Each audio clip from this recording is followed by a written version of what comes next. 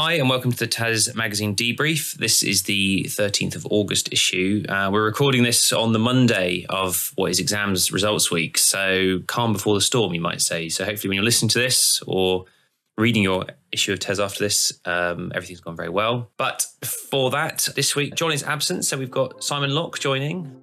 Simon, welcome. Hello. Thank you for having me. Is this your debut on the podcast? I've done one before, but I've made it seem with my technical hiccups in the last half an hour that it is my first time. So apologies for that.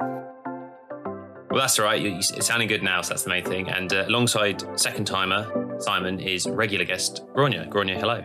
Hello, hello. How are you? I'm very excited because it's results day tomorrow. I feel like it's Christmas Eve. Well, that's a positive stance on it, so I think we should... The only person in the country with that sentiment.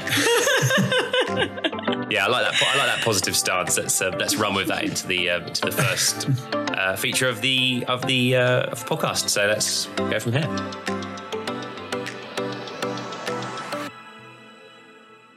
Simon, you're going to talk us through the first feature, which is something you've written, actually, a very interesting topic on well-being and what schools can do around well-being for staff and pupils and all that kind of stuff. Very important topic. So, yeah, tell us all about it.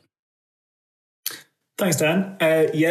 Honoured. This is also my first cover feature, so sort of a few debuts or almost debuts in the bag. I got the pleasure of speaking to Professor Willem Kuyken, who's the Professor of Mindfulness and Psychological Sciences at Oxford. You might know him. He's done a lot of research into mindfulness, sort of forefront of well-being, and is doing at the moment a 7-year study into the effectiveness of mindfulness in schools. So although those results are yet to be published, we did have a really good chat back in July. It was actually on Freedom Day, so it was a real pleasure to actually speak to him in person. 18 months since I think I'd done an in-person interview, we were able to go to his house, and he was an absolute gent. Welcomed us in, made us a nice drink. It was probably about 32 degrees outside, so we were all pouring sweat when we got there, and he was very patient. But yeah, we had a big chat about the well-being challenges schools are going to face in September and have faced, in the last 18 months with everything that's gone on. And just the importance of a kind of holistic view of well-being and joining it up with academic subjects and making sure it's embedded all throughout the school, not treating it as a sort of bolt-on. That really came through in everything we spoke about, really. We also talked about the sort of research side of well-being and, how great schools have got about using research-based teaching, but maybe is there a lack of research when it comes to well-being and the effectiveness? And our schools, is there a gap there? So we spoke about that, and it was really fascinating. I mean, you have to read the interview, and actually there's a podcast to go alongside it coming out on Friday, so either way, you'll get the full details. That's good, yeah. Because like you said, the piece really brings up a lot of themes, and I imagine you've had to condense down, a huge interview to it. Even now, it's still a long written piece, but there's probably more you spoke about you couldn't include. But you touched on this. I thought the thing that really stood out for me was when he says about the idea that to think of well-being and academic learning and academic achievement as separate things is a sort of zero-sum game, and that really the two go hand in hand. And it seems sort of, actually, as we talk about this more in society, it seems obvious, doesn't it? Or maybe obvious is too direct, but there's a sort of clear rationale for that, isn't there? Because if people are well and happy and like what they do and they're not weighed down by a problem, they're going to be better at their job. They're going to be better to learn. They're going to do better in coursework and exams, whatever it might be. And so the fact that now we're finally talking about that, there's research going on into that seems like it can only be a good thing for both people's happiness and society's happiness as a result, but also educational outcomes, which is what schools are sort of primarily aimed at.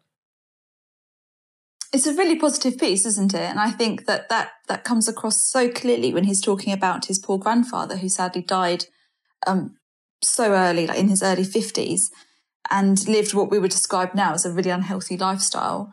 But at the time, that was just normal. Like, people did smoke and eat a lot of red meat and not regularly exercise. And he speaks about how this time after the pandemic, there's such a focus on well-being and mental health, and we're all so much more aware of it than we were 50 years ago, 100 years ago. And, this is our time, isn't it? This is a time we can sort of think about what do we actually know makes for a healthier, better lifestyle mentally. And we can start making those changes. So perhaps that we'll look back on the way we lived, I don't know, 10, 20 years ago, in that same way that we reflect on people who smoked and ate lots of bad foods. And it's interesting, isn't it? That kind of shift and what changes that will mean for the future. Yeah, it's interesting. It is a really positive piece, and it didn't have to be, because, schools they do face a massive challenge in September, but the way William looked at it was like, well, actually this could be a real opportunity for not just schools, but society to kind of take stock and address well-being and make it an explicit thing that we talk about more. I know there's been a change in that over the last few years, but this could be a real turning point. And yeah, it was a really positive conversation. Well, the other thing that struck me about it, in a way, this doesn't undermine the piece, but it's an interesting adjunct to it, is that the final bit you talk about, he says about, well, actually, mental health to young people and the role schools play in that is only one part of their mental health, as their well-being, as you'd kind of expect, actually. And that there's many other variances outside school. And so it also has that element of, it's not saying to schools, you are the sole focus of a child's well-being and mental health, and that huge pressure that would come with that idea. It's very much saying a good school environment that's supportive and offers scope for mental health provision will only be a good thing, but don't feel like if you get it wrong somehow, or if you don't create it overnight, it might be a journey to get to the place you want to be. You're not the only thing that's going to be in a child's life that's for positive or negative. And that's the reminder that school is part of a child's overall life. It is not the only part of their life, which I actually thought was a good final point, because it's a reminder that to do this well is important, but don't sort of, add your own sense of like stress or pressure and think, oh my God, we're not doing it well enough, and that's causing lifelong problems for these children. Again, I thought it was important, just a balance point that he brought up right at the end, which I thought was nice to see. It's so important. I think you get such a feeling of pressure and responsibility when you're a classroom teacher and a teacher in school, and you think about the children in your care, and it's when you see them going through a really hard time and things aren't working well for them, it's awful. It's so hard to stomach, and to think that you wish you could always do more. And I think that's the sort of person that often becomes a teacher, somebody who does really want to help and make a difference. And we can't beat ourselves up when we can't fix everything and make everything perfect. No, it's true. And that point, you're right, Dan, it was a really nice point to finish on. And it made me think about, actual techniques like mindfulness, where there's something that children can perhaps take away and take into their life outside of school. Perhaps there is quite a lot of value in that, because although teachers, they can't impact things at home, if children are given coping mechanisms and things like that they can take away, perhaps there's benefit in that. But I think we'll have to wait for William's study to be fully published before we start. Yeah, do we know when that is exactly? I think it's in the next couple of months, and we've been promised some exclusivity on that. So we'll keep you posted. Well, that sounds excellent. So definitely look forward to that. And yeah, it's a great read, great interview. Podcast will be there as well, so it might be a good one for people who want to really listen to the whole thing as well as the written version. I think that sounds great. But yeah, good stuff. So we'll move to feature 2 now. And actually this sort of does have a bit of a crossover because wellbeing comes up in this. But this is a piece written by a freelance journalist called Molly Boulding. And it's about an amazing school in Indonesia, which is sort of like a jungle school almost. It's called Green School. It's in Bali. And it's a school where, the picture in the magazine alone is kind of worth 1,000 words. All the pupils are all sat on bamboo chairs at bamboo desks inside the middle of the rainforest, basically. It's an absolutely amazing setting. And it's a school that was founded in 2008 by these people, John and Cynthia Hardy, who were jewellers based in Bali. And they wanted a school for their daughter, and they couldn't find one that sort of fitted with their ethos. So they ended up launching their own school, not as you do. But it's just an amazing sort of setting where it's set in the jungle. It's got a lot of sort of focus on sort of other things, like they do thing called, they focus on IQ, intelligent questioning. And well-being is a big focus of what they do. A child's well-being is more important than their grades, is a sort of element that comes across. But it is quite a pricey school. The fees can be quite high, up to sort of, I think it says from £5,800 to £15,000 a year. So it's clearly not your average school in the country, or indeed any country. But just a lovely example of how a school can be thought of differently, but still kind of have that classroom structure. It can have clearly focus on an academic achievement, but something else. And I suppose also the thing that caught my eye more than anything was that kind of environmental element and that idea of like, what can a school look like and how can you make a school that perhaps isn't all plastic, prefab and, low ceilings, but something that's a bit more, that's modern, but interesting. And yeah, just the kind of thing just to sort of offer you a different view of what education is. Not necessarily it's going to work in every setting, but I don't know. What did you two think? Standout sentence for me has to be: rabbits, pigs and chickens roam freely around the playground and from time to time a snake makes an appearance. Yes, exactly that. Thankfully we don't get that in the UK, but there's not usually many snakes, but I think it sounds brilliant. Yeah, it sounds like a school I could definitely get on board with. I like it's interesting, isn't it? Because it's obviously it's a fee-paying school where parents have a lot of weight when it comes to what's taught, how the atmosphere of the school, and if fee-paying schools like that are starting to give well-being preference over academic subjects, or not preference, but on a level, it's interesting to see if people will still pay the fees and that relationship. I think it's an interesting one. It's definitely something that's starting to shift in the international and paid for sector. I agree 100%. I think I speak to a lot of leaders in the international sector, and I think they and the parents, which is important, sort of are on board with that now.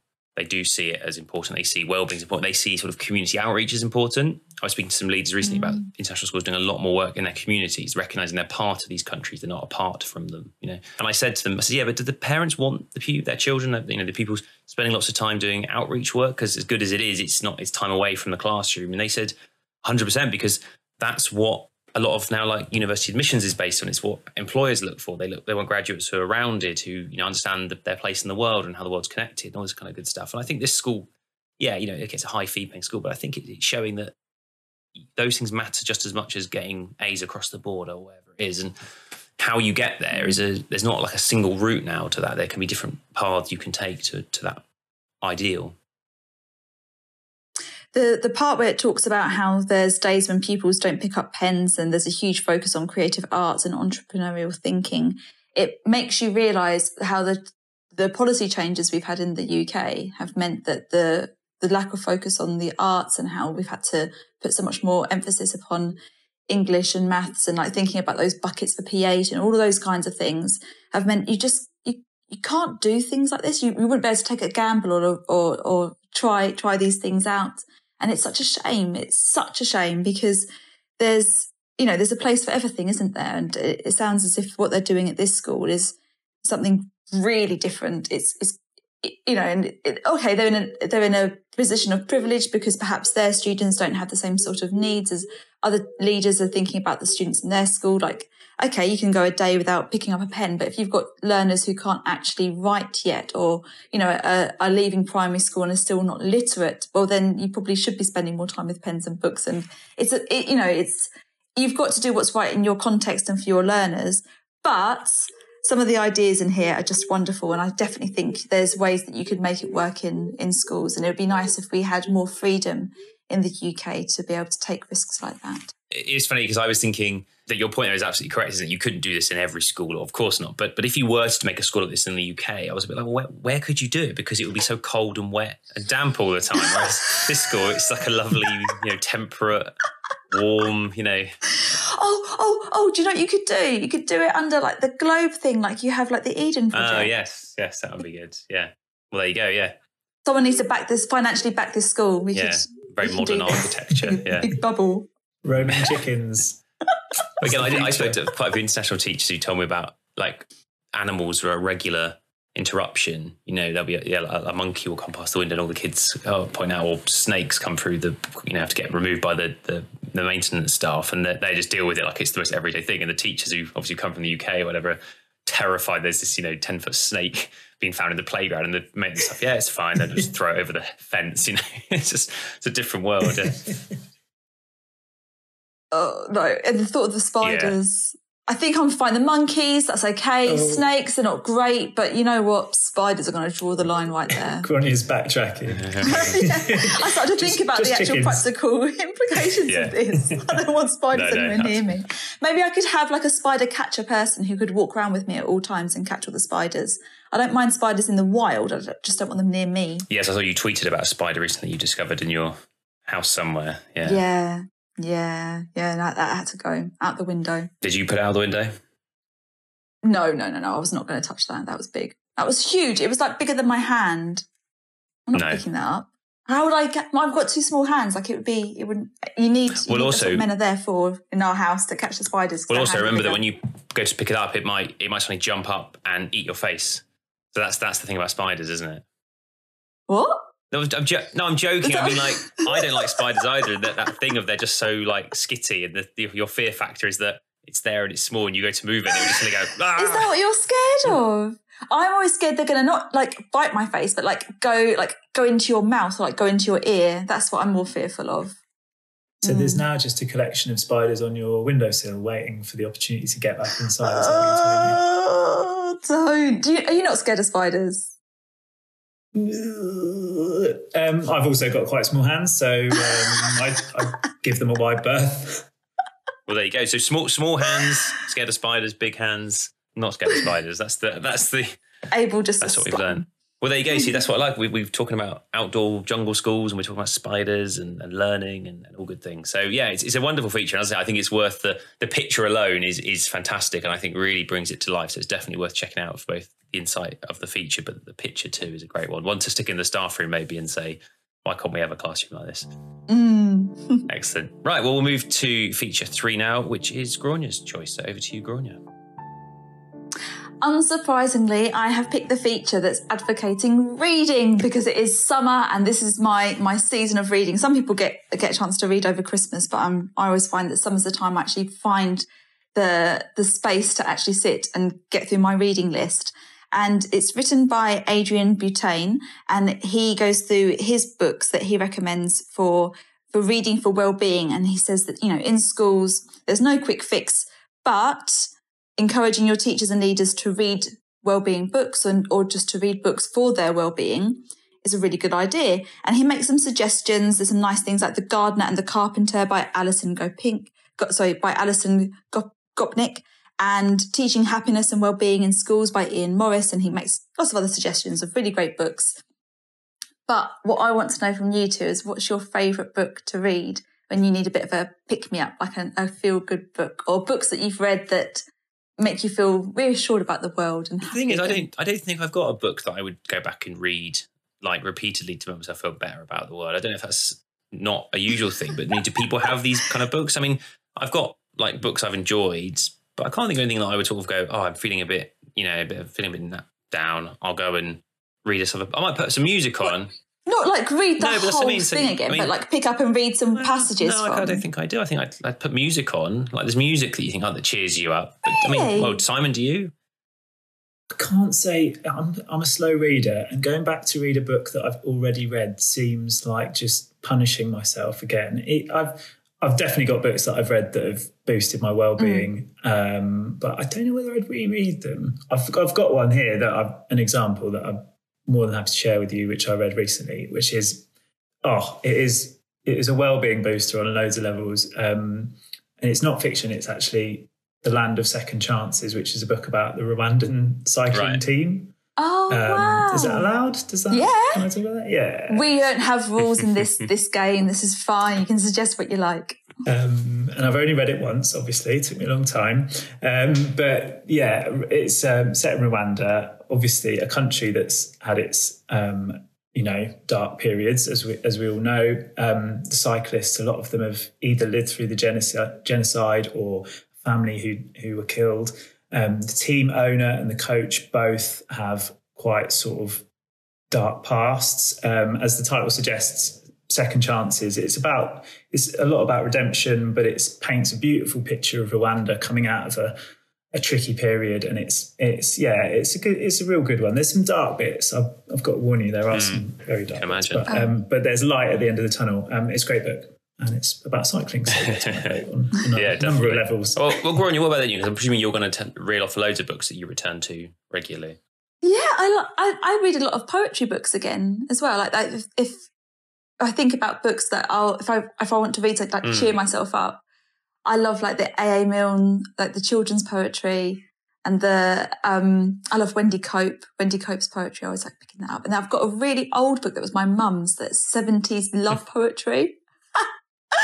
And I always read that to cheer myself up. That's nice. They're nice. Actually, you saying that did make me think. Actually, one book I don't go and pick it up when I'm feeling down, but I remember reading it 2 or 3 times. I read it for a university course, and I definitely read it again when I was a few years later, just to reread, and enjoyed it just as much. Was The Wind in the Willows, which I think a lot of people know kind of the various adaptations they've done of it, but none of them come anywhere near matching the sort of charm and the whimsy and whatever of the book. But the book has sort of elements of philosophy weaved through it, and there's some amazing chapters. One chapter called Piper at the Gates of Dawn, which Pink Floyd wrote a song with that title, but it's all very sort of dreamlike bit. And that's the very bit that's never in adaptations.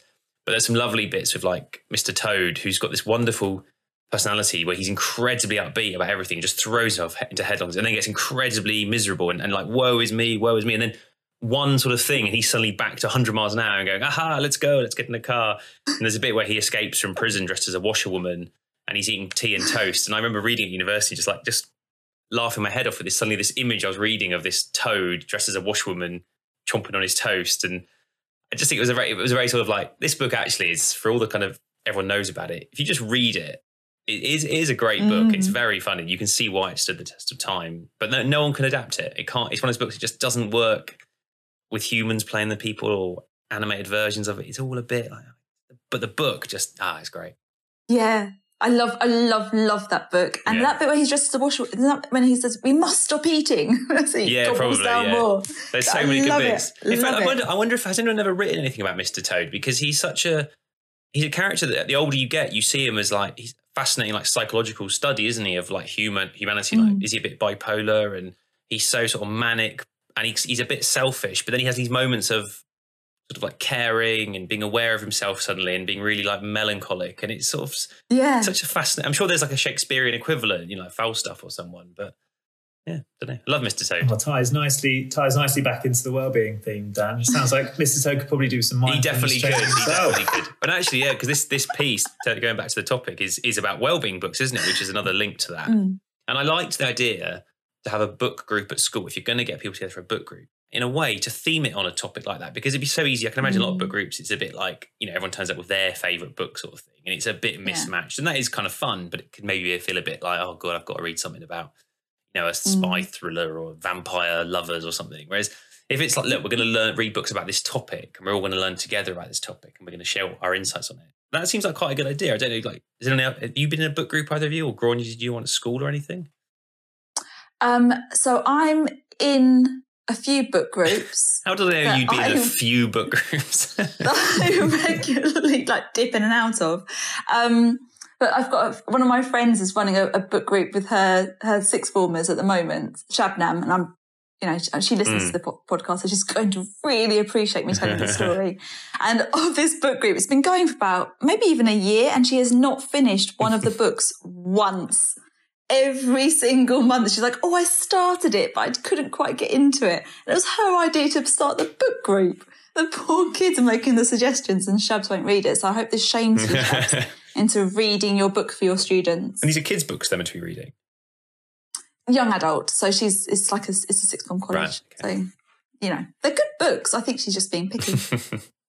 I'd just like to come out in the support of Shabnam in that sense, because that's why I'd never join a book group. I would never finish a book in 2 weeks. It give me horrible flashbacks to my university days, frantically reading books on the bus before I got to the seminar. You see, I've always read, and I always try and read, like, not always, but I've often read a chapter before bed at night, whatever I'm reading, on the train or just whatever. But 8 weeks into new parenthood, I have to be honest, is time to read a book has disappeared entirely. So I haven't picked up a book in quite a little while yet. But get some good suggestions here to things to try out. I'm a big fan of cycling, so Simon and I would definitely add that to my Amazon or independent bookseller wish list for Christmas. Dan, I will bring my. I'll bring it in. for Yeah. you, worry not. Oh, we can have a book Maybe swap. we should have a book club. Now we're going back to the office. We can have a office book club, Yeah. but with no pressure to finish the whole book, so Simon can join. Yeah. Listeners can tweet in and suggest whether or argue whether we should actually set up a book group and do a podcast On I'm those thinking books. probably As long as we not. sanitize the books between sharing, that's fine. And then we can talk about it. Maybe we should just be honest and be like, you've got 4 weeks to read the book. And if you haven't, and then you just be honest, like I got to page 72 or 101 or whatever. And that's your input on the book. And you just go with it because, like I say, we're all busy people. Everyone's busy. An honest book group. No faking. Oh yeah, I read the whole thing on Wikipedia, reading the summary. Like, doesn't that happen in is it Friends where that happens? Where Yes, and she tricks them into thinking that there's robots in Wuthering Heights. Yeah. That's a good joke. Yeah. But there you go. Robots in Wuthering Heights. That seems like a good place to end. But no, so it's that's the August 13th issue of Tez, and as you can see, as ever, it offers lots of food for thought, inspiration, discussion points. So we hope you've enjoyed listening to us talk about it. Hopefully you enjoy the magazine when you get it, and hopefully this week has gone well around exams. And obviously on Tez we'll be covering everything that happens and what it all means for the future as well. But otherwise, thanks for listening, and we'll see you next time.